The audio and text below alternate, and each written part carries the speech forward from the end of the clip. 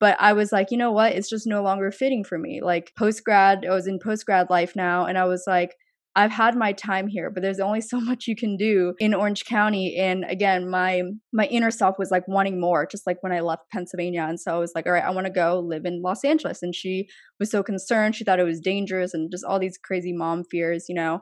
But it was a signal for me to go. And the same with LA. I had my good 2 years there kind of, and I was like, or a year and a half rather, and I was like, all right, it's time to go. And then I packed my bags and left for New York. And so, yeah, I think I'm really grateful that I got to experience big cities along the way coming from such a small town. And I encourage people to do that, is to, even if you are from a small town like I am, and you want to say, well, I'm scared, like I don't have the resources and all this stuff. Well, it's not like I came from a big city either, you know, but when you do it, that's when you get to overcome that fear and you get to learn those lessons.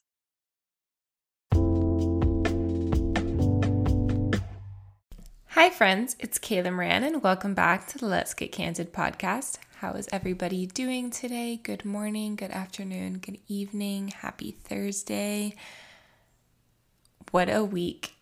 What a last couple of weeks. I know I was not on the podcast last week and I really just had to take a mental health break. You know, we all have those. And I originally planned to post or publish one episode every single week throughout bar prep, but sometimes you just can't do it. And it's a good reminder to us that we're not superhuman and that it's okay to back out of commitments within reason and for good reason, you know. You can't make a habit out of it. No one likes that, but you know, you got to put yourself first and you have to do what's best for you. And I honestly was debating skipping this week as well, but I have the opportunity, the moment to do an intro for you guys. And I really wanted to just come on here and share that with you guys because I do really miss these conversations and having conversations with my guests. Throughout the last year that I've been doing the podcast, every week I had 2 and 3 conversations and they fulfilled me and enriched my life in so many ways. No matter what we were talking about, it was the highlight of my day, the highlight of my week, and not having that interaction has been really hard for me. So I'm happy to continue the podcast this week, even though I am exhausted and I'm stressed and I'm overwhelmed. But you know what? The bar exam is in 2 weeks and I've got this. That's what I'm telling myself. It's crazy to me that 10 weeks has gone by so fast already, that I graduated from law school 2 months ago. Actually, my diploma should have arrived in the mail today, or actually at the end of last week, but USPS messed up my address and it was returned to sender. So I got that hopefully squared away, contacted my school and did all of the necessary changes. So hopefully my diploma will come in the mail sometime before I leave to take the bar exam. Because it would be really nice to have, you know, to cement that I did in fact graduate. Because obviously logically I did and I know that, but like it doesn't feel real, you know, it hasn't hit me yet. So I don't think it'll hit me until I'm at least in Europe, or probably until I get my results at this point. I don't know. But what else has been going on? Yeah, so like I said, it's 2 weeks to the bar exam, so I posted a TikTok and then I also made a similar reel, same content, different video on Instagram because the TikTok one was honestly not that great. So I wanted to redo it for reels and use a different audio, trending sound, all of that, and I went viral. It's like the shittiest video ever, and that's what goes viral on Instagram when I wasn't even trying to. So if you haven't seen what I'm talking about yet, go check out my Instagram. It's linked in the show notes for you guys, but it's just a video saying, this is your reminder to check in on your friends that are taking the bar exam this summer. We have exactly 2 weeks and it's crunch time. It's real. It's here. We're not prepared and we need all the help and the good vibes and the encouragement that we can get. So please call, text a friend that you know is taking the bar exam and say you're proud of them and you wish them all the best, because this exam is no freaking joke. But we've got this. Also, highly recommend doing it if you want legal services at any time, because we don't work for free. Just kidding. But yeah, so that was wild. And honestly, that kind of just goes to show how much of a roller coaster my life is, and how every single day is just a roller coaster of emotions and is so different. All last week, I was super off my game, super like, I mean, I'm still overwhelmed and stressed, but I just felt like disconnected and discombobulated last week because of the long weekend and taking more time off than I had at any other point during bar prep, but having planned for it, but still knowing, that I felt behind because I had taken time off. And just reminding myself that it's okay and that my body and my brain needed a break and it was okay to take that break, but then just really struggling to get back into my routine. Anyone else feel that way, especially after a long weekend? But yeah, so that really seeped in all the way until this past weekend, and I kind of lost it. I had a really bad mental breakdown the Friday before the 4th of July long weekend, and then Saturday night my cousin came over and I really just, her and I had a heart-to-heart girl chat, really deep conversation, and we both just bawled our eyes out, and it felt really good to get that release and, sharing our traumas and our family history and things that are going on in our personal lives that we're too afraid to talk about with other people, or for fear of people not understanding, but knowing that we understand because we are going through it together and we have a lot of similar shared experiences, of course. And that just felt really good. And it was the release I didn't know I needed. And I have therapy tomorrow, so I'm probably going to talk about that with my therapist. And I don't know, like it's something that I know I need to talk more about, but I'm scared to talk about it because I don't, not that other people don't understand, because of course they go through it in their own way and similar things happen in everyone's lives, but it was nice to share it with someone who really truly does understand what I'm going through. But yeah, so my therapist is in for a treat tomorrow, but I've just been all over the place because I wake up in a good mood, ready to go for the day, and then an hour later I have a headache because I'm studying and it's just so much, and my anxiety, and then I'm productive for like 4 or 5 hours, and then I need to take a break, and then I'm productive for another hour, then I take another hour break to decompress from that break, and it's a lot, and I don't want to complain, and I don't want to be insensitive, and I don't want to, I just don't want to perpetuate this narrative that I have it all together and that everything's going great, because it's not, but at the same time, things are going really well because I have the privilege and the opportunity to have gone to law school and graduate from law school with minimal loans for considering, and that I get to take the bar exam, and I'm living at home while doing it, and I didn't have to borrow money for the summer of bar prep like a lot of people do, and that, I have a job waiting for me at the end of this process when I know some people in my grade don't. And so I also have to check myself and remember that I'm lucky to be where I am, and that I am where I am today because I deserve it and I worked hard for it, and no one can take that away from me. And this has just been my inner monologue for the last couple of weeks while I've been going through this process, and just reminding myself that I've got this, that it'll all be worth it, this sacrifice, this investment, no matter how difficult it is and how exhausted I am of just being isolated and focused on studying when that's not where my true passion lies, because I don't think anyone genuinely likes studying, but there's so many other things I'd rather be doing and places I'd rather be and people I'd rather be with, but reminding myself that I will have that, but I can't have that right now because I chose to invest in myself and have the opportunity to do so, and this will pay off dividends like no other. And spoken like a true lawyer saying that, but it's true. I just need to take a deep breath, and if you are feeling any type of way similar to me or in your own way, whatever you're going through, you're also feeling like this, you're not alone.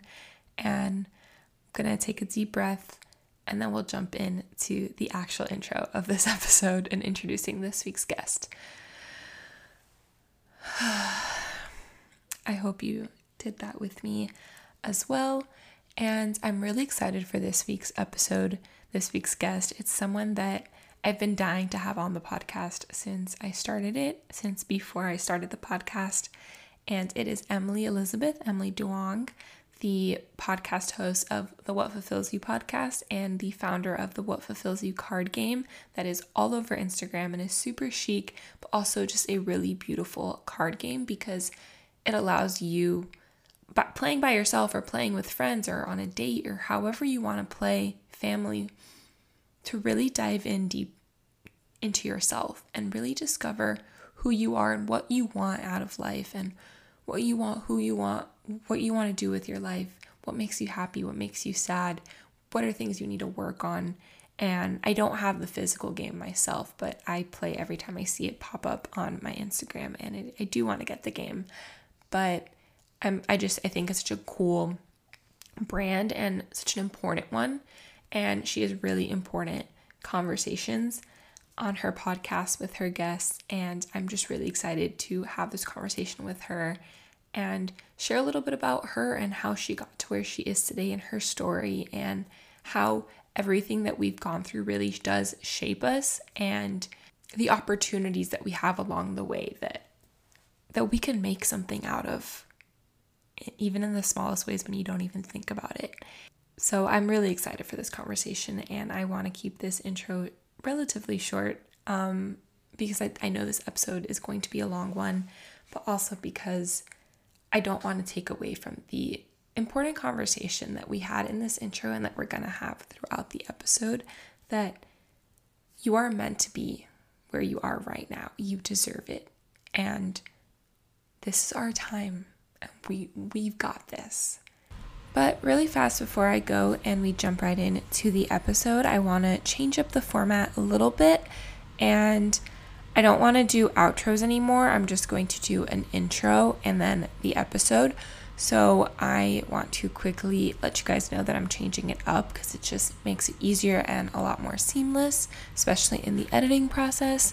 And also I wanted to ask, you guys can obviously tell that I don't script these out. I'm going off the top of my head, stream of consciousness type of thing. For the actual conversations, I do have a flow of what I want to talk about, but when it's a solo, I don't plan it. So I'm curious to know, do you guys like it like this, or would you like me to have a more streamlined format, more not super scripted, but less pauses and ums in between? And I do edit them out quite a bit, but makes it hard sometimes to edit them out. So wanted to ask your thoughts on that. But like I said, no longer doing an outro. So thank you guys so much for listening to the Let's Get Candid podcast. It really does mean the absolute world to me. And if you guys liked it, please leave a rating and review. Please subscribe and follow along. Send it to a friend. Screenshot when you're listening. Tag us, tag the guest, tag me, tag Let's Get Candid. Share with a friend. Share with someone who needs to listen to this. You know, I love to get to have these conversations with my guests and share them with all of you, and they love getting to see the love on it too. So don't forget to tag them. And without further ado, thank you guys so much for listening. I will talk to you all next week. Meet Emily Elizabeth. Emily, what's something that people wouldn't know about you just from following you? That my ultimate dream is actually to be a music producer slash DJ, not actually anything business related. I feel like I knew that just because I know you like EDM and like you post about it every once in a while. Yeah. Through Natalie, and just like we've talked about that. But what got you into EDM and like that, the whole genre of music? And have you ever done anything in music production? Yeah, so my background in music, I actually played piano for about 9 years, and I taught myself guitar for a little bit, but that instrument didn't really interest me as much. But just with like the piano, any musician knows, any artist knows, like that is like the base, like that's just the base of music, of how you read music and how you like understand chords. And especially myself, like one of my favorite artists slash music mentors is Kygo, and most of his tropical house beats are piano beats, and he creates them on the piano. So for me, my brother gifted me last Christmas a complete what's it called, like music course by Kygo, and we created like 3 different songs off of that, and I just really got my foot in the door with production then. But house music, I always had an interest since I was a teenager. Like I kind of mentioned, I have a brother, he's 8 years older than me. And so when I was in middle school, I already saw, once he was 21 and everything, he was going to nightclubs and having fun at Penn State and in college. And I always liked, not necessarily, I mean, for layman's terms, like it's pretty much EDM, but like specifically, it's like the house music you hear in nightclubs in Europe, which is Yeah. very like niche. And so I'm kind of like, I'm very into like that kind of music, like UK house or like tropical house with like a deeper beat. And yeah, I just have always loved it. I've always loved like lounge and nightlife as well. That's kind of a big interest of mine outside of like my busy, entrepreneurial life. But yeah, I think I've always been like, oh, I love to turn this art into just like my actual life and travel and perform for people. And then I think on a last note on that, performing wise, I was a figure skater, as you know. So I think performing in front of an audience and just being live for a crowd has also been kind of embedded in me since since my childhood days, competing and performing. And so I think all of that, the culmination of music and understanding how to connect with music has just been a part of me for a long time. But of course, as we all know, it's a difficult path to take as a career, especially, with immigrant parents as well. They're like, yeah, like stick to something a little, I little know more. that one very well. Yeah. No, that's so funny. And yeah, no, I know what you mean. Like the music in Europe. I just booked, I have to ask you for Rex if you've ever been, and because I know you have a lot of friends in Europe too, but I just booked my bar trip to Italy, France, and Spain. And I know like the discos in Spain are a whole different, and I'm going to Ibiza Oh, and that's I perfect. can't wait. I'm not super into house music and EDM. Mhm. I'm a dancer. So Mhm. I with the whole performance and figure skating and like how piano is the foundation for music, ballet was the foundation for dance. And for figure skating, I'm sure too, they're very similar. And I need to be able to dance. And like there's some types of EDM and like electronic music you just can't dance to. And Mhm. so like that's like what I have stuck in my head, and like growing up in Miami ultra, and it's like that's just not my vibe. But the discos in Europe where you're dancing with people and stuff like that is more my vibe. So like I think you need to show me some artists that I might be. I know tropical house. I think I do like that a little bit more, but yeah, I'm not super into like electronic music. But if whenever you're in Miami next, and once I'm already home, like I want to go out with you one night and like experience the nightlife that because I'm super into bars and lounges and Yeah. like clubs I can dance in, but like not like I'm not going to space. Like Yeah. that's I not don't my know. vibe. I've Space is been. I not don't really want to like do that. yeah, no, I get you. Space is actually not my vibe either. That's why it's like really weird to say, but there like within the EDM world, there's also multiple different like crowds of house music lovers, if you will. And I think there's this notion of people that go to space, for example, that's all like into just wearing casual clothes and just like vibing and maybe enjoying certain, I don't know, candies and all that kind of thing. Like not which is Yeah. not my cup of tea. Yeah. I personally, I'm more into lounges as well, but that are really catered towards the music and enjoying cocktails. And so I only find that in Miami and New York City. And New York for me, primarily, I only go to like lounges and like I guess you could call like bougie cocktail lounges. That's my vibe. Like you Yeah. said that Yeah. that was your vibe one day, and I was like, same. Like I need to come to New York and hang out with you in New York, and I also can't wait till you come to Miami. Like we can hang out in Miami because I want to know where you go. Yeah. What's your favorite like lounge or bar in Miami? Where do you go? I would say like probably I haven't been so for Miami I haven't been to as many lounges. I would say clubs were more my thing in Miami because like Miami like even the restaurant life is very loungy to me, you know. That's what There's I love. Like give me a yeah. nice restaurant that turns into a lounge or a club Mila. night. Mila. Haven't been, but I'm dying to. But My Miami, number one favorite I'm Miami dying, restaurant dying to lounge go. vibe. It's called Yeah. Miami, like Miami Yeah. Wynwood. I don't know if Okay. you've been there, but it's a similar vibe to Mila in that sense, but it's Mexican food. Okay. Oh my god, so much fun! Like the hookah lounges came out, and like after dessert and all of that, and it was just Mhm. so fun. We went for happy hour, and then like at 10 o'clock, we went for like at 7, and then at 10 o'clock, we were still there just having drinks after Mhm. dinner. And they're like, "Do you want to get a hookah lounge?" The lights went off, and Mhm. it turned into a kind of a club. And we were like, "It's cool because we have our own table, so we're Yeah. not like in the mosh pit." Mhm. everyone has a table, but like we're dancing around, guys were buying us drinks, like we were all like talking to everybody, and I was like, this is my vibe. So I'm dying to go to Mila. I know, I'm sure you've been to Live in the Yeah, Live is my Blue. favorite nightclub, Yeah, but mine too. only when there's house music artists, so like Tiesto, Alesso, Cascade. I went for Afrojack, and that was actually really fun. Okay, cool. Yeah, he's an OG guy. Yeah, it was super random. I didn't know that he was going to be there. So, but I really Okay. enjoyed that. But anyway, yeah, let me know next time you're in Miami. But another thing you brought up, I want to talk to you about figure skating because you Mhm, also have a business in that world as well. mhm. But what was it like growing up in small town Pennsylvania with a brother who was 8 years older than you? I didn't know that part. I was going to ask you about Pennsylvania, but then you said you had a brother who's 8 years old. And I was like, that's an interesting way to grow up. So, what was that like? Yeah, so as you know, I grew up in a small town, a town of 8,000 people. To give a bigger picture, like the closest Starbucks to me was about 20-minute drive, and what we considered Mexican food was Chipotle.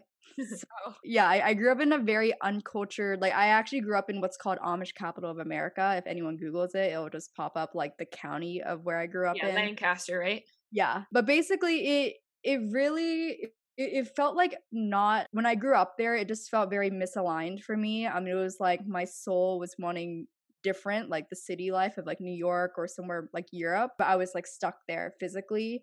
And then so I think that was a big driving factor for me was realizing that I was not in a physical environment that was aligned with me, but then also having an older brother, I think that made me really tough as a person. I think something my mom and I disagree on a lot is just like she thinks I'm very assertive and maybe alpha type personality. And I think for women today, we're kind of encouraged to be like that in a good way, in a positive way, to be leaders, to stand up for what we believe in. But I attribute those traits of mine for having an older brother because he pushed me a bit. He always would kind of nag me and say, hey, like you let that get to your head too easily. And I remember just growing up as a kid, I was like, okay, you got to toughen up because, this world's not easy. And so I think that's kind of how I have a lot of thick skin and I kind of say things in a more forward, blunt way today because I didn't really have someone to sugarcoat it for me as a young kid. And so that was a blessing in a way that I didn't know until, this age. Oh, absolutely. For me, I'm the oldest, but for me, it was my mom. And she never sugarcoated anything. And I struggle a lot with being a very assertive person. And, as Latinas, we get the like, oh, she's so spicy. And I'm like, you say that like like you think it's cute. And then you get to know us and you're like, oh shit, she's crazy. And it's not that I'm crazy. It's just, I know what I want and I'm not afraid to stand up for myself. And yeah, I'm assertive. And it's so true. Like now it's being praised and respected more, but Mhm. even a couple years ago and like in any TV show or anything, it's a bad thing. It's Mhm. not good for women to, then we're labeled bitchy and bossy and all these other things. So I was going to ask you, like, what are some lessons you've learned or lessons you learned growing up in small town Pennsylvania that have helped you in life? And that's definitely a big one, I would say. Anything else that you learned growing up there? Another big one was just appreciating where I came from and appreciating that I grew up very humbled and in a place where not many people leave and in a town where honestly like the odds of anyone making it from that place is very slim. And so it's a very unique story as I look back and connect the dots because I was one of two Asians in my high school. My town and the area I grew up in was predominantly Caucasian. That's just facts. And I think it was a really unique experience, just being one of the extremely few minorities across the board of any minority in that area, in that town. And so I appreciate it because when I moved to Orange County / Newport Beach, which, is one of the most affluent zip codes, area codes in the nation, it was very humbling because I came from a place where I was like, oh, I didn't have access to Starbucks across the street. I didn't have access to In and Out and like all these different types of, foods and everything. And so I just think I grew to appreciate building that lifestyle more, even though when I was like 15 watching The Hills, for example, one of my favorite reality shows, I was like, wow, I wish I grew up in Orange County or I wish I grew up in California or like Calabasas, like that area. And I just used to think like that's where I wish I could go and grow up. But honestly, really, really grateful that I didn't because I got to see a big part of what America, like at its core, like the rest of Midwest is like where I grew up. Most of East Coast is like where I grew up, unless you live in a metro city. And so I'm grateful that I came from that. And then, now I live in Manhattan and I've lived in LA and I've lived in all these cities, but I started from just an extremely small town, very kind of just uncultured in a way. And now I get to like blossom out of that. Yeah, no, and that's a beautiful story. And I think there's so much value in that. And for me, I mean, I grew up in Miami, which is a bigger city, but growing up and being Hispanic in Miami, it is very much like a bubble. Like we're very cultured, but we're very actually uncultured in anything that's not Latin America. Hmm. So I didn't know that there was other area codes and that there were other cities and people didn't speak Spanish and there was other food. Like I had chili for the first time when I went to college. I didn't know what a grilled cheese was. Like Mm, until I was 17, 18 years old in college. So I had like the reverse culture shock going to college. And totally. I think, I struggled that like for a while, like feeling like I didn't belong. And I still feel that way in Knoxville growing up, like being here in a place that isn't super cultured. I feel very like uncomfortable and like being one of the few minorities because I definitely am. There's a large African American population, but there's not a whole lot of other minorities here. Hmm. So I do have that similar relationship here. And I was like, I'm actually so lucky that I grew up in a cultured place like Miami, and I'm so Hmm. grateful for what growing up in my city taught me. And I think it's super valuable when we look back and realize that everywhere that we've lived, every experience that has ever happened to us Hmm. really does teach us something. And that it's a theme on my podcast that, life's not linear, but everything that we've gone through, everything we've experienced helps us get to where we're meant to be, connecting the dots, like you said. So I Hmm. love that. And yeah, so you mentioned you grew up figure skating, you played piano for several years, and then you moved to LA, and then now you're in New York City. And you live somewhere else in between then, you said? Yeah, so I actually started out in Orange County. I went to college there. I went to Chapman University, and then afterwards I moved to Los Angeles. So for those who are not familiar with California, Orange County is about 45 minutes south of Los Angeles. Yeah. Yeah. The OC. If you've watched the OC, Yeah. that's where she was. I have friends who went to Chapman, or not friends, but like people I went to high school with. But yeah, what was it like growing up as a figure skater? And how did you balance figure skating competitively and piano? Or like, were they at the same time or were they two separate time periods? Like, how'd you do both? Yeah, they were at the same time, but actually what is probably more of a balance was figure skating and tennis. Oh, that's So right. I was a Yes. competitive tennis player as well, and I think the number one reason why I was able to balance both is that they are individual sports, or at least for tennis, it's a running joke. Many of us, when we play at a certain level, we joke about high school tennis because in the competitive tennis world, high school tennis is a joke. So most of us don't really play high school tennis. We actually only play what's called USTA tournaments, and that's we have rankings there, and that's how like actual college scouts find us. It's not through high school, unlike football, for example. But with skating and tennis, both sports taught me a lot of discipline. I was lucky that my brother, my older brother, he played tennis. He was state champion and had a lot of accolades with him in tennis and played at Penn State. And so it was easy in that sense because he was also part of my coaching team. And then with skating, it just taught me a lot of sacrifice and discipline and knowing how to maintain that while staying focused in school and having a social life. But that's definitely a big backbone today to, how and why I pursue a lot of the things I do now is because I talk about this on my podcast and have mentioned it in the past, but just in general with figure skating, I think that might be the only thing in life I have slight regret about, which is wishing I had tried harder when I was 16.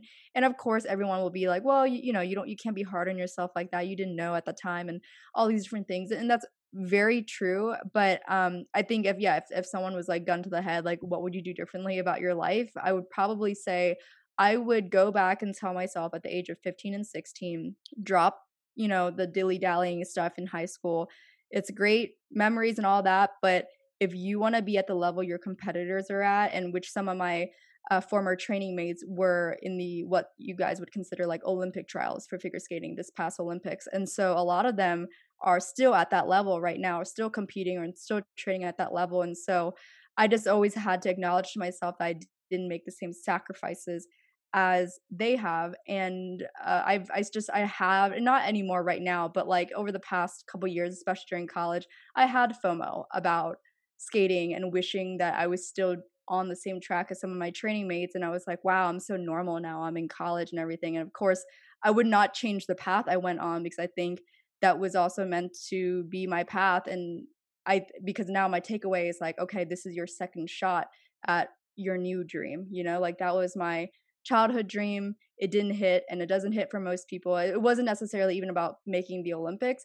It was more about competing on a international level and being, one of the top skaters, even if I represented another country. But yeah, I just think being an athlete as a whole really taught me self-discipline and understanding the importance of sacrifice and what it means to like make it into, the 1% in your field.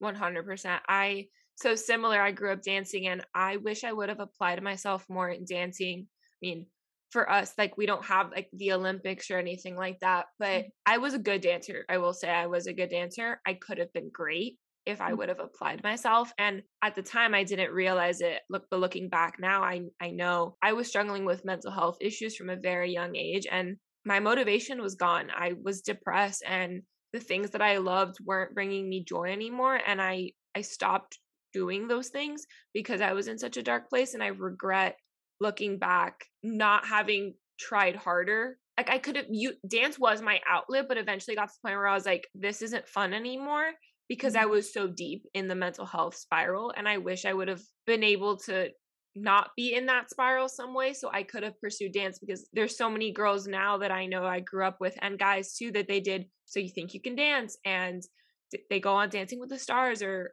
they're doing commercials, or they're in music videos. I always grew up, I wanted to be those girls in music videos. I wanted to be on So You Think You Can Dance, and I wish I would have been able to do that. So I can totally relate. And same thing, it taught me discipline, it taught me work ethic. And I think that's the most valuable. Sports are so invaluable with the discipline and work ethic and just the life lessons it teaches you. I actually did a whole blog post on the life lessons dance taught me, because it's so much more than just dance. And I'm sure it was the same thing for figure skating, the discipline that it takes, especially to make it to that level international. I can only imagine. And I love watching the Olympics. Gymnastics and figure skating are definitely my two favorites, besides swimming. And even with swimming, with that discipline and the training that it takes. But I think that's so valuable. And again, like life is not linear, but everything happens for a reason. And it, wasn't meant to be your path. You know that now. But I mean, yeah, we can look back and be like, damn, I wish I could have done that. Because we know we could have been so much better than we were. And I think that part's the hard part for sure. I will like throw out a debate though. I'm actually not really a firm believer in everything happens for a reason. I think just that in itself is a great example, which is that I made the choice to not be 150% there for the sport, and that is okay. I don't think there was like this woo-woo universal reason like, oh, Emily wasn't meant to make the Olympics. I don't think that was really a matter of universal fate or whatever. I think that was a matter of I didn't apply myself at that time, and it led me in a different direction. But I don't think that was, which I do personally believe that most people kind of tie in, when they can't or refuse to actually say, yeah, I didn't work that hard, they would be like, well, it happened for a reason. And now No, I agree. In that sense, I do. And I'm not saying you are saying that either. No, I just I like to add that because I think I debate a lot of people on that topic, in that I think 50% of life is your decisions, and you have to be accountable for the fact that you didn't try that hard. Or maybe for people who go to law school or go try to get into a certain university, this happened to me as well. I didn't get into my top school. And you could be like, well, this everything happens for a reason. And honestly, again, I wouldn't even change my path. But the truth is, I didn't apply myself as hard on the SATs and the ACTs, or some people might not have actually, like, if you look back and you go, yeah, there was times where I probably could have actually done this to result in a better LSAT score or SAT score, ACT score, or better essays, whatever, that would have heightened my probability. Not saying it would have been a guarantee, but actually would have improved my chances. And I think it's a matter of when you can recognize that and be like, yeah, I actually could have had a direct impact on the potential outcome. And I think that's when you can really maneuver your path more. But yeah, I think it's all 50-50. No, absolutely. I agree. I do think it is 50-50. I think, like I said, like I start off with saying like I didn't apply myself, and I wish I would have applied myself more. And I think it is the choices we make 100%. And you do have to hold yourself accountable. But for me, the everything happens for a reason part is the mental health aspect that I had no control over. Like I could not have changed that. That is a chemical imbalance in my brain. There's nothing I can do about it. I can just learn to manage it and cope with it and heal and work through it and make that active choice every single day to focus on the bigger picture and move forward and not live in the past and live in regret. So for me, I agree. It's 50-50. I wish I would have applied myself more. And I think the reason I didn't apply myself more is I didn't realize I was in such a dark place at such a young age. But I think everything happens for a reason. For me, it's because I would not be where I am today had I not struggled with mental health, because it allowed me to be who I am today. It did impact the choices I made and everything once I actually knew what was happening and could do something about it. So I agree with you. And I'm actually happy we like had this little mini debate, because it's super important for people to know, like, you can't just say everything happens for a reason and then hope and pray that like life is going to figure it out for you and like God's going to just show you his plan magically. Like, no, you got to work for it too. Like it's both. Things are going to happen and come into your path, and you're going to keep getting the same lessons that you need to learn until you learn them. But you also have to make active choices every single day, and hard choices some days in business, in life, in school, in career, in anything. You know, life's not easy. Like they say, like life's tough, wear a helmet or whatever. Like that's totally true. So it's both. I agree. I'm glad we had this little mini debate. What took you to LA? Because you grew up, you said, you know, I wanted to go to a big city. You know, LA, New York, Europe. Why LA? And how did you know about schools in LA to apply to? Yeah, so growing up, my family and I, so it was just my parents and my brother, we went to Southern California for vacation, for summer vacations. That was pretty much just what we did. We'd go there for like 5 days, maybe a week at most. And we just would explore California. And it was definitely an aspiration for my parents too. I think a big part of them wanted to, or had strong consideration in moving out there. But, you know, they were always the type that took too long to make decisions. And so when it came time for college, I just knew that I wanted to be in Southern California. LA was the number one city for me. But then, of course, I ended up in Orange County, as I mentioned. But I just knew that I wanted to experience it. Like I felt a strong calling to go to Los Angeles and to be in that environment for a few years, because, you know, I remember when we used to use Tumblr, for example, I used to have all these photos of California, Los Angeles, Hollywood, and everything. And it definitely became everything I could have wished for in my experience in California. But I just knew that I was, again, stuck in such a small town that was so misaligned for me. I didn't find alignment with the people in my town. I didn't really see that people in my area went and expanded themselves. Most people went to Penn State, Villanova, so schools in Philadelphia or the biggest state schools around there. And most people didn't really leave their home. And I was always curious for more.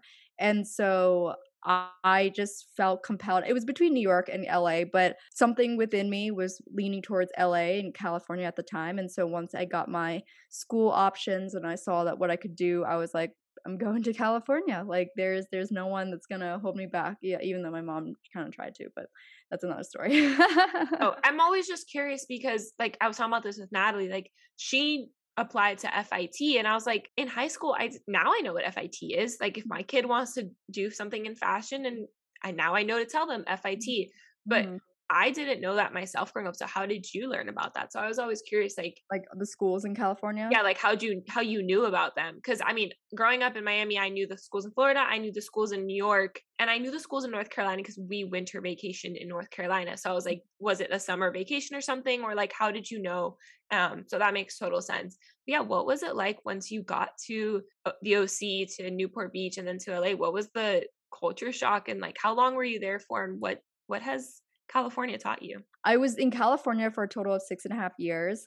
And so 4 years for college, and then 2.5 was post-grad life. And I remember when I first came to Orange County, just the biggest culture shock for me, which might sound really strange, so I'm fully prefacing that, but I was really shocked to see many different ethnicities and ethnic backgrounds. Like I said, I grew up in a Caucasian community, so it was very different for me to be surrounded by, you know, like fellow Asians and Persians and people of different backgrounds. And I was like, this is so different. Like people would be so incredibly amazed to see where I grew up because it is literally just beyond, it's just no one could really ever picture me there, which is really funny.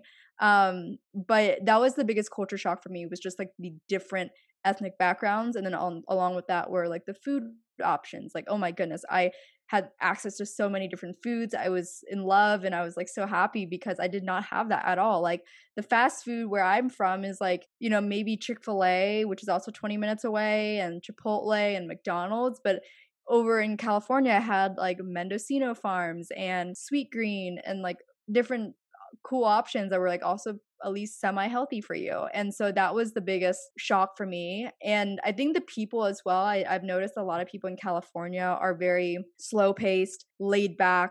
They also seem to be extremely unaware of the rest of America. I think because California is so big, most people don't really explore outside of California. You can go from NorCal to San Diego and then Mexico even, but most people don't go from California to New Jersey. It's super random. But I think that's why, again, I mentioned earlier, I appreciate growing up in Pennsylvania because I grew up in what's kind of the heart of what middle class America is like. And so California, you don't really get to see that as much because you are still so close to LA where the glitz and glam happen, and you are not as mentally away from that compared to where I grew up. But I think the biggest lesson for me with Los Angeles and California is knowing when it's time to leave, when it's time to move on. So I think the big one was like when it was time for me to leave Orange County. Again, I keep mentioning this, but like my mom did not agree with me. She was like, I want you to stay in Orange County, I want you to stay in Newport. Like she was familiar with Orange County by that point because I was there for 4 years. But I was like, you know what? It's just no longer fitting for me. Like I was in post grad life now, and I was like, I've had my time here, but there's only so much you can do in Orange County. And again, my inner self was like wanting more, just like when I left Pennsylvania. And so I was like, all right, I want to go live in Los Angeles. And she was so concerned. She thought it was dangerous and just all these crazy mom fears, But it was a signal for me to go. And the same with LA. I had my good 2 years there kind of, and I was like, or a year and a half rather, and I was like, all right, it's time to go. And then I packed my bags and left for New York. And so, yeah, I think I'm really grateful that I got to experience big cities along the way coming from such a small town. And I encourage people to do that, is to, even if you are from a small town like I am, and you want to say, well, I'm scared, like I don't have the resources on and all this stuff. Well, it's not like I came from a big city either, but when you do it, that's when you get to overcome that fear and you get to learn those lessons. Absolutely. And also you become really scrappy and resilient. I think Mhm. those are two things that you need in this world, especially in the time that we're living in. But Mhm. I agree. I think whether you're big city or small town, because I'm the opposite from you, you need to get out of your hometown in Mhm. general. And then if you actively decide to move back one day, then that's great. But it's not for you, it's not for you. And that's what happened to me. Like, I grew up in a city, and I came to a small town, and I realized, like, nope, I'm a city girl, but I would never have known that had I not left and Mhm. experienced middle class America. Because growing up in Miami, again, we live in like a Latin America bubble. Like Mhm. it's a lot like LA, Miami, like Fort Lauderdale is 45 minutes away, and we're like, that's too far. We're not going. And like, I don't know if you ever heard that when you're in Miami, but it's like, they're like, oh, like, where do you want to go? This restaurant, like, where's that? Fort Lauderdale. Nope, not happening. Yeah. Like, staying in your little Miami 305 bubble. But I got to see what middle America was like living in Tennessee. And I was like, you know what? I'm a city girl. I'm going back to Miami. So I think anyone, that's such a great like advice, knowing when you need to leave, whether it's your small town or you're a big city, and experiencing different places, different cultures, different ways of life. So Mhm. you learn about yourself, what you value, and where you fit in best, because not just where you grew up or where you're living now, you might love it, but doesn't necessarily mean it's the right fit for you. But unless you try something new, you don't know. So I think that's such a great lesson. What took you from LA to New York City? Definitely number one was I just didn't really see myself in LA long term anymore. I noticed, especially from 2021, from the end of 2020 through mid 2021, I was traveling between New York and LA like once every 5 to 7 weeks, give or take. And so the more I was in New York, the more I was around the people, the more I started to become involved with people there, whether it was like talking to guys from here or just like be getting closer to my friends that are already based in New York City. I was like, this is once again calling me there because people, I think it's always been about the people as well. It's like I felt like the community of like-minded people for me existed more here in New York than it did in LA. So that was a big catalyst for me. But I think secondly too, I thought about what I want or what I think I ideally want long term. And I'm talking like 5, 7, 8 years from now. I definitely see myself, and I actually had this talk with a friend the other day. He, from high school, and he still lives in Pennsylvania, and he was like, where do you see yourself? I know, New York for a few years, but where do you see yourself after? I'm like, truth be told, buddy, I actually see myself in Manhattan long term. And when I say long term, I mean I would love to raise a family here. That's just my preference. And before everyone throws the arguments of, well, the cost of living plus how do you raise a family there? I go, don't ask me how you raise a family here. Ask the people that have successfully raised a family here and then come back to me. And so I always find it interesting, maybe a little bit weird too, that people ask questions that there are actually legitimate answers to. The question It's of their how own do you, fear. It's coming from their fear of like that they think because they will never be able to do it, that they don't understand how other people can. And it's like, yeah, keep it to yourself, dude. Like, yeah, and I'll and figure I it hate out. I want it badly enough. I'll figure it out. yeah, and it's not like I think this might sound like savage too, but I've always noticed that the truth is the 1% of the entire world have real estate in New York and or live in New York City. Some of the top entrepreneurs, Damon John, Barbara Corcoran, they live here and they're born and bred from New York City as well. Even political people that most people love or hate. Trump is from here, Clinton is from here, Kennedy is from here, but all born and bred from New York, Manhattan, New York City. And so that was always appealing to me as well. Not like any power aspect, but just the fact that there's a lot of people that make it in a city that everyone else, including my own friends and family that live outside of New York, will say it's impossible or it's stupid or it costs too much to live there. And I go, okay, but whoever started the trail for the Kennedys or whoever the OG Trump, Kennedy, Clinton, and all these other people, Damon John, whoever started it, made it for them. How did they start? Like where did You got to like start somewhere. Yeah. someone had to start. Someone started from ground zero, and that just might as well be me.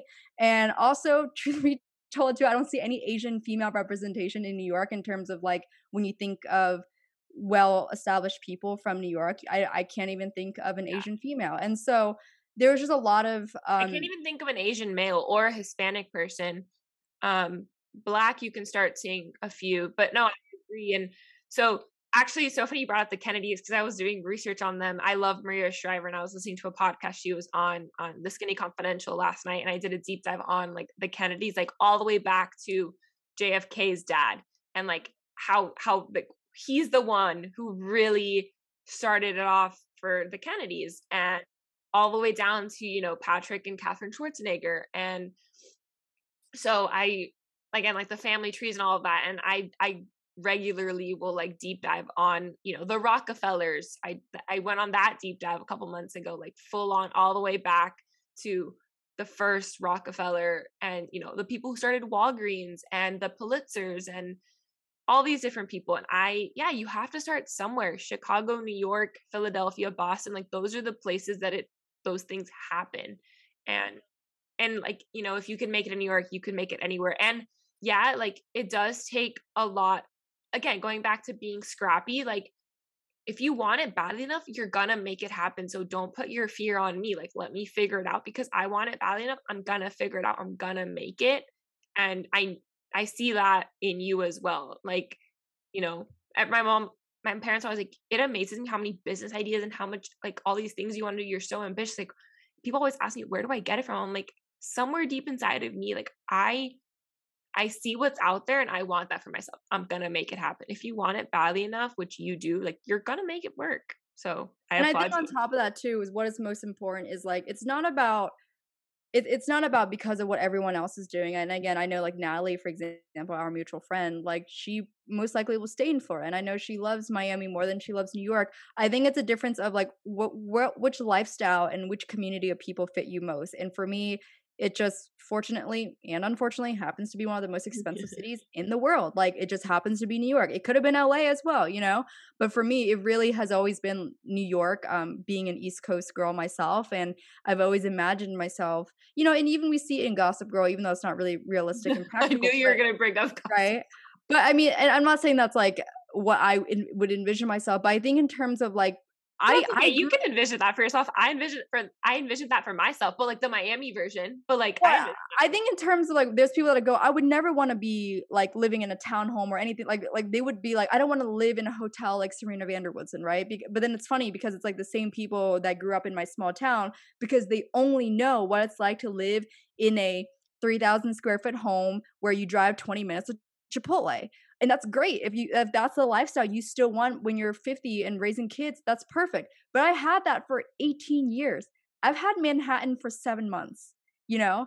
And yeah. so I'm not even like not even close to like a quarter of the way of my New York time. You know what I mean? So I mean, I've already had the experience of living in the not even I've had the suburbs, which is Orange County, and I had the rural, which is where I grew up for 18 years, farmland, Amish capital of America, cornfield in my backyard type of thing. Had that already, you know. And then I had Los Angeles as well, where it's like city, but it's not like Manhattan city. It's like spread out city. And then now I'm living in New York, and so I think I've had a taste of different lifestyle aspects, and it's always been confusing to me why everyone thinks the cookie cutter way to raise a family is in a suburb or a rural town I agree. It with pisses me land off.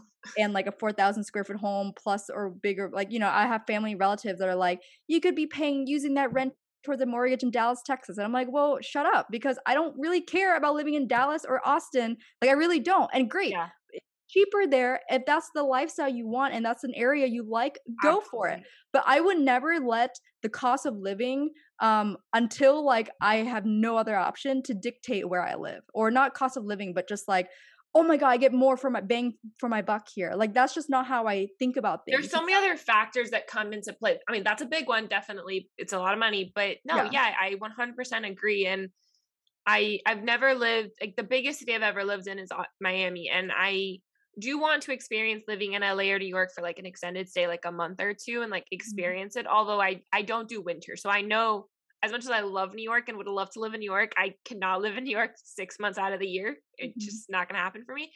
It's too cold. So, but I do Even in want the to fall, like winter is like 3 months. even like living in Knoxville, and now I know like anything below 40, I'm like it's too cold. Really?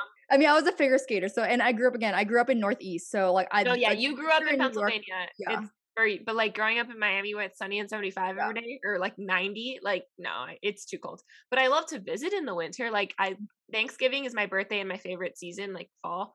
I, go to the Thanksgiving Macy's Day Parade or like the lighting of the tree, like that kind of stuff. Like absolutely. But Mhm. like on vacation, just like not extended. Yeah. But I definitely want the Gossip Girl lifestyle. I'm just gonna like Real Houses of Miami. Like think of Real Mhm. Houses of Beverly Hills, like Real Houses of Miami. Now that it's back, like that's the lifestyle that I am planning to build for myself.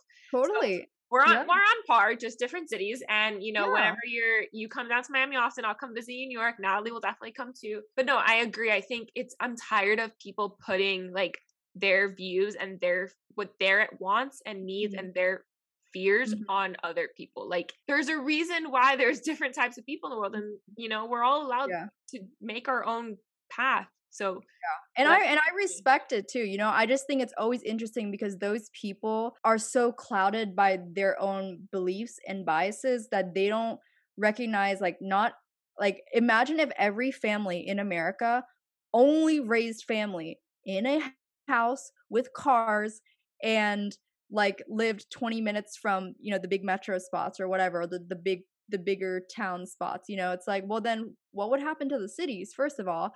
Secondly, the prices would go up and, like, think of I don't know. Well, I can tell you what would happen. Look at San Francisco. People don't live in San Francisco. They just commute into work because it's so expensive to live in proper San Francisco that Yeah, they live in the Bay Area and have to drive 2 hours to work every day and then 2 hours back home. I just don't even And like San when Francisco, so I don't like San Francisco either, but I went there. We went to Napa for my birthday, and we were in San Francisco for one night, and the city was dead.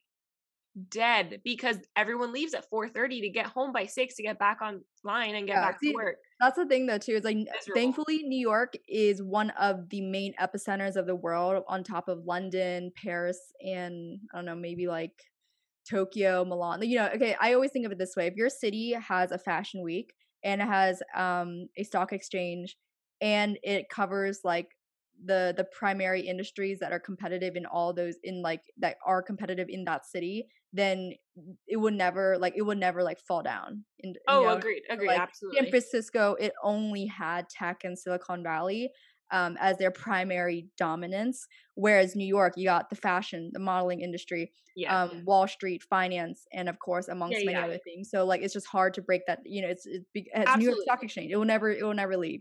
But No. yeah, it would be a struggle to see if I was coming from San Francisco.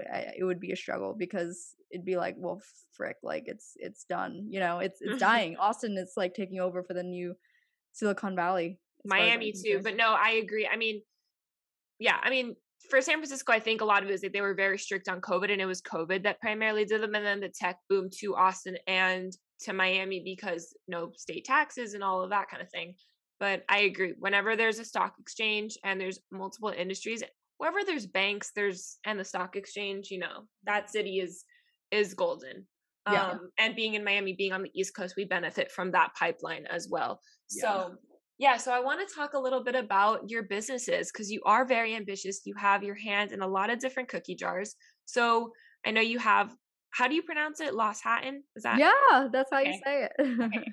English is not my first language, so I struggle sometimes. I'm like, I was reading it and I was like, I'm gonna screw this up. Everyone does. Everyone struggles with it until they see like, oh, okay, the two words that come together. But Yeah. yeah. So you have Lost Hatton, you have Elite Skatewear, and then you have What Fulfills You, which is a podcast and a card game. Mhm. So which one came first? Was it Lost Hatton or was it What Fulfills You? It was actually Elite Skatewear. Oh, it I was started Elite. that yeah, I started that when I was 17. I started out on eBay, and more or less the story is, I started designing my own dresses when I was a teenager. I was kind of bratty in a way where I was like, "No, I wanna do this my way, and I want my own design, and I want my own colors," and all that kinda crap. So, eventually, my mom was like, "Okay, fine." I was like I had these ideas together, and I was like, "Is there a way, like, I can just give this to someone to, like, make it based on what I want, not, like, the designer's desires?" And we kind of, did some digging, and basically, we kind of found a dressmaker, and then eventually people would ask me at competitions like, "Oh, where is that from? It's like so different and unique." And it was different because it was a 16-year-old designing her own dress instead of a That's so 40-year-old. Yeah, instead of like a 40-year-old like dressmaker, whatever designer like making it for a 16-year-old. It's like of course a teenager is going to know what her taste is more than someone who's out of the industry or out of today's world. And so I was like, maybe what if I took a photo of this and started to sell it as a custom made to fit option on eBay, because back then when I was in middle school and high school, eBay was still Mhm. really, Yeah. really dominant in that world. And so I started on eBay, got my start off of there for a few years. About junior year of college, I was like, you know what? I need to make my own website, and I need to start getting my stuff into retail stores and get wholesale partners. And so that's when I really started to grow and scale the brand into what it is now, where I don't really have to focus on growing it. Now it's just like repeat customers, repeat, retailers that come and purchase from me. And so that was my first business. And that's kind of how I have my business branding background, because it was really scrappy. I was just this teenager slash college student figuring it out, packing on my own, getting the orders, all that good stuff. So that was my first one. And then afterwards, I guess the podcast, What Fulfills You, came after. I started it in February, March 2020, right around, when COVID was happening, but it was before when COVID like was announced. But I started that just because I knew that podcasts had a big impact for me, especially during my times of struggle during college. And at the time, I learned about podcasts. I learned about listening to them. I was like, these are really helpful. And so I just remember though at the time as well, I was 20, 21 years old. I was like listening to Tony Robbins, but I was like, the odds of someone my age listening to Tony Robbins is extremely slim. It's just, you So don't I see have a it. funny story about that. So Yeah.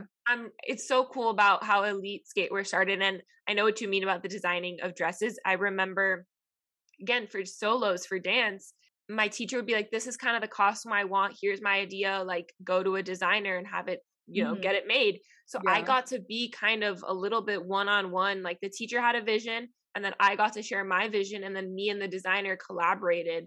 And thankfully, she was in her early mid 20 or mid 30s, so she was Mhm. young and fresh, and like she was fun, and like we could really collaborate. But I loved being a part of that process. So I think that's super valuable how that's how it started for you, is that you got to have a say. And then I loved being at competition, be like, oh my, her costume's so pretty. I want to do that for my next solo. And like Mhm. that's literally how it happened for you. People would ask you about it. So I think that's super cool. But so the other day I was home, actually the other day, no, a couple months ago, I was home and I was like, hey dad, do you have the 48 laws of power? Like Mhm. Robert Greene. And he was like, why? And I was like, because I want to read it. He was like, you want to read that? Like, I've been telling you to read all these different books, Outlier, The Art of War, all these different books for so long. And like, you would always say no. And now, like, you're coming to me, like, all right, Mhm. cool. Like, I don't, but like, go online and get it. Like, yeah, go to Amazon. Yeah. So, yeah, I agree. Like, most people our age aren't going to be reading Robert Greene and Tony Robbins and all these people on their own, but podcast is a great medium for us to get that information, and it's a lot more fun and digestible. So I Mhm. love that that's kind of where what fulfills you kind of came from. Yeah, it was mainly just this idea of wanting to give back what I know from personal experience and what I've learned over the years as well, and really kind of come as a big sister type voice, for those who were or are in my position where I was a few years ago. And so that's really how that came about. And along with the card game, as you know, how that really came about was actually partially how the podcast came about, which is when my former boyfriend and we broke up halfway through college, and then we got back together, but for about the 7 months, which was at the time just like some of the darkest days I've ever seen for myself. And I think we all need that at some point. I personally was like 100%. the biggest adversity I've ever been in. And it was just a dark and a lonely place because number one, we broke up, but at the time we were living together and we had a dog together. And at that point, we were about a year and 8 months, almost 2 years into the relationship. And so it was a serious one at the time. He graduated from college. He was 2 years older than me. And then I transferred to a new university. So I went to Chapman, but I started at UC Irvine, hated the school, transferred to Chapman. So I transferred, he graduates, we just break up, all these things. I still have the dog. I'm at a new school. I don't have friends. I don't have a support system. And most importantly, I can't tell this to my parents eventually figured out, we weren't together, but I didn't share this with my parents because it's just not something, again, with immigrant parents, it's a very different relationship. And so it was extremely, extremely lonely, mentally, emotionally, physically. I didn't have friends. I didn't have anyone to be like, hey, do you want to go get Starbucks? Like, I didn't. I really didn't. It's probably hard for people to imagine today, considering just how I've grown so much from that time. But yeah, 5 years ago, it was not a fun place for me to be. But with that being said, I started to recognize some of my own characteristics and weaknesses that I wanted to work on and get better at because I acknowledge like there's a reason why I didn't have sustainable friendships and there was a reason why that relationship was not going well. And I thought it through and I knew primarily it was because of me. I knew it was because of the way I treated certain people. I knew it was the way I said certain things. I knew it was my lack of control and the way I reacted to certain things, even as something as stupid as like, I think I used to get mad at my ex for like liking a girl's photo. I was 20, and I was like, you liked her photo? Like, do you like her? All that shit. So now it's funny when I see people still get mad about it. I'm Oh, like, I'm like, really? Like, and I get it. I really do. Like you're sometimes, wasting your time on? yeah. Yeah, Like, it's I'm really funny, with but you again, on I was that. 20, I was 21, and so I would like oops, I would throw just a tantrum really, just like making this scenario up like you're talking to her. It's crazy, right? So again, it's funny because the way I am now is totally different, but I started to recognize just the importance and the reason why I was so lonely and unhappy was because I actually really had no strong relationships in my life at all, whether it was romantic or just a strong bond, didn't have that at all. And so that's when I started to put a focus on building meaningful relationships and those that had aligned values and aligned visions and aspirations for their life, like people that did think big as well. And so it took me a few years to really find grounded people and bring them into my life. And the card game, some of those questions really cultivate the the energy in the space to see, okay, does this person think the same? Like I love asking those open-ended questions, especially for like guys or when you're on dates, especially because it's like you get to see what they would say. You don't really have to give your answer first. You could just be like, Yeah.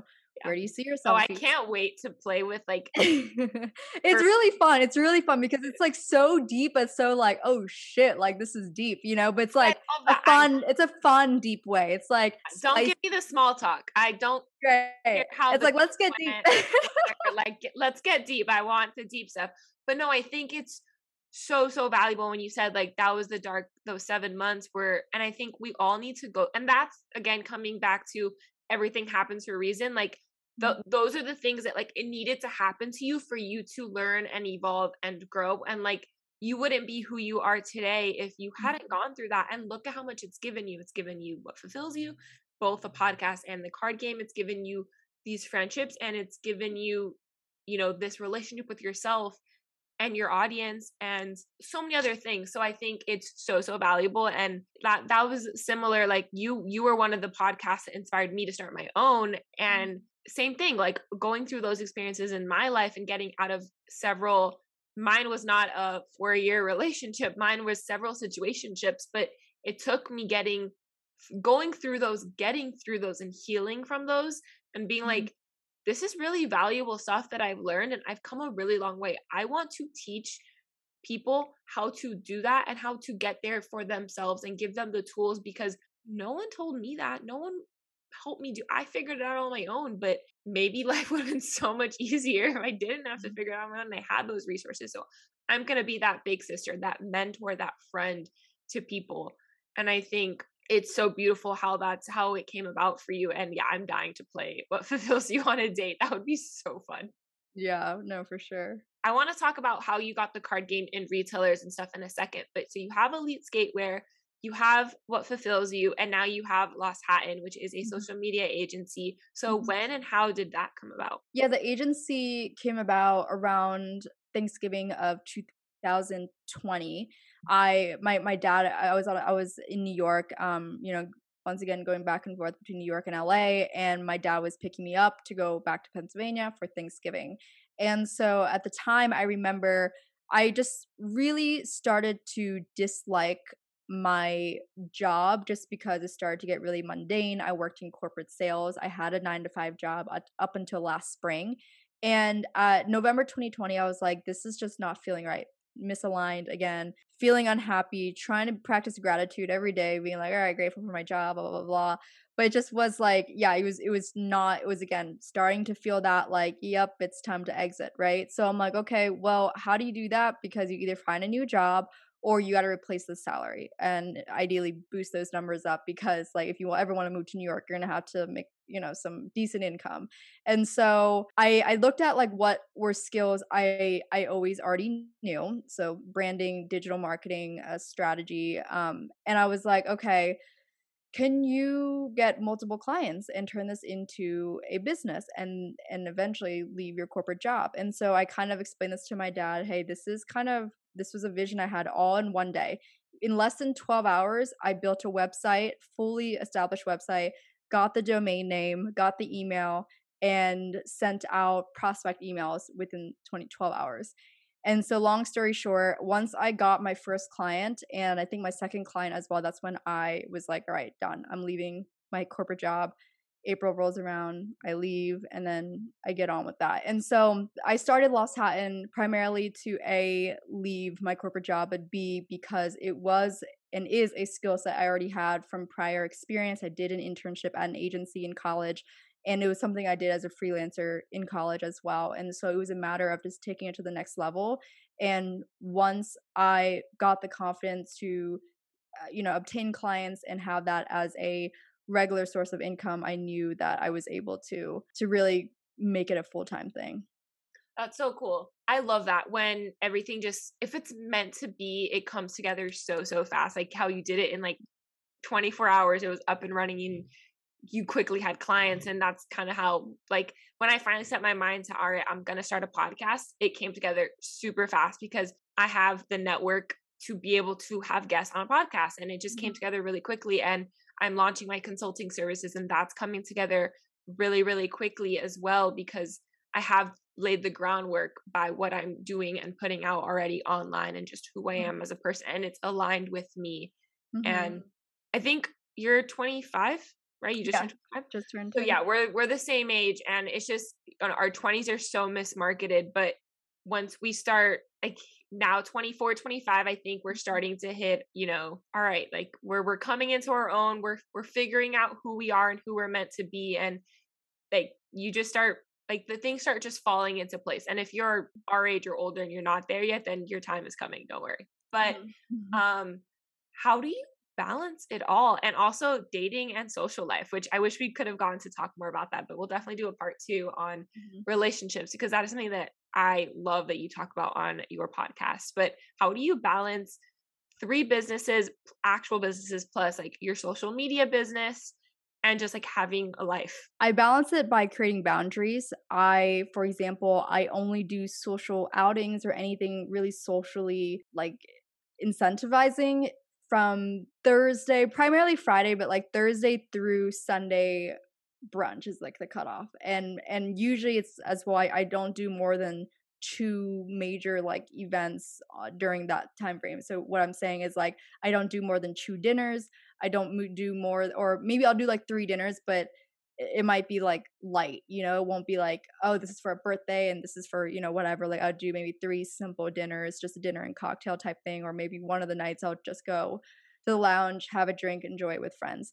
Another way I balance is I create actual time blocks for which days I do like the agency work or like the podcast work, editing, all that. I create a schedule. So for people who hate routines or hate structure, this won't be for you, because in order to actually execute and do the things that you want to do in your business or your work, or even as a freelancer, you have to create a sense of structure and actually visualize it and then execute on it. That's been the biggest one for me. And then I think a third one is just also acknowledging that life is meant to be enjoyed.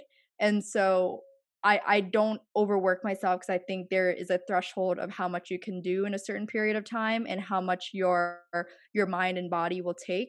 And so I allow myself that balance, because it typically actually re-energizes me to do better in work and life in general. Absolutely. I agree. Everyone, like that TikTok that's super popular right now, I quit my 9 to 5 to work 24/7.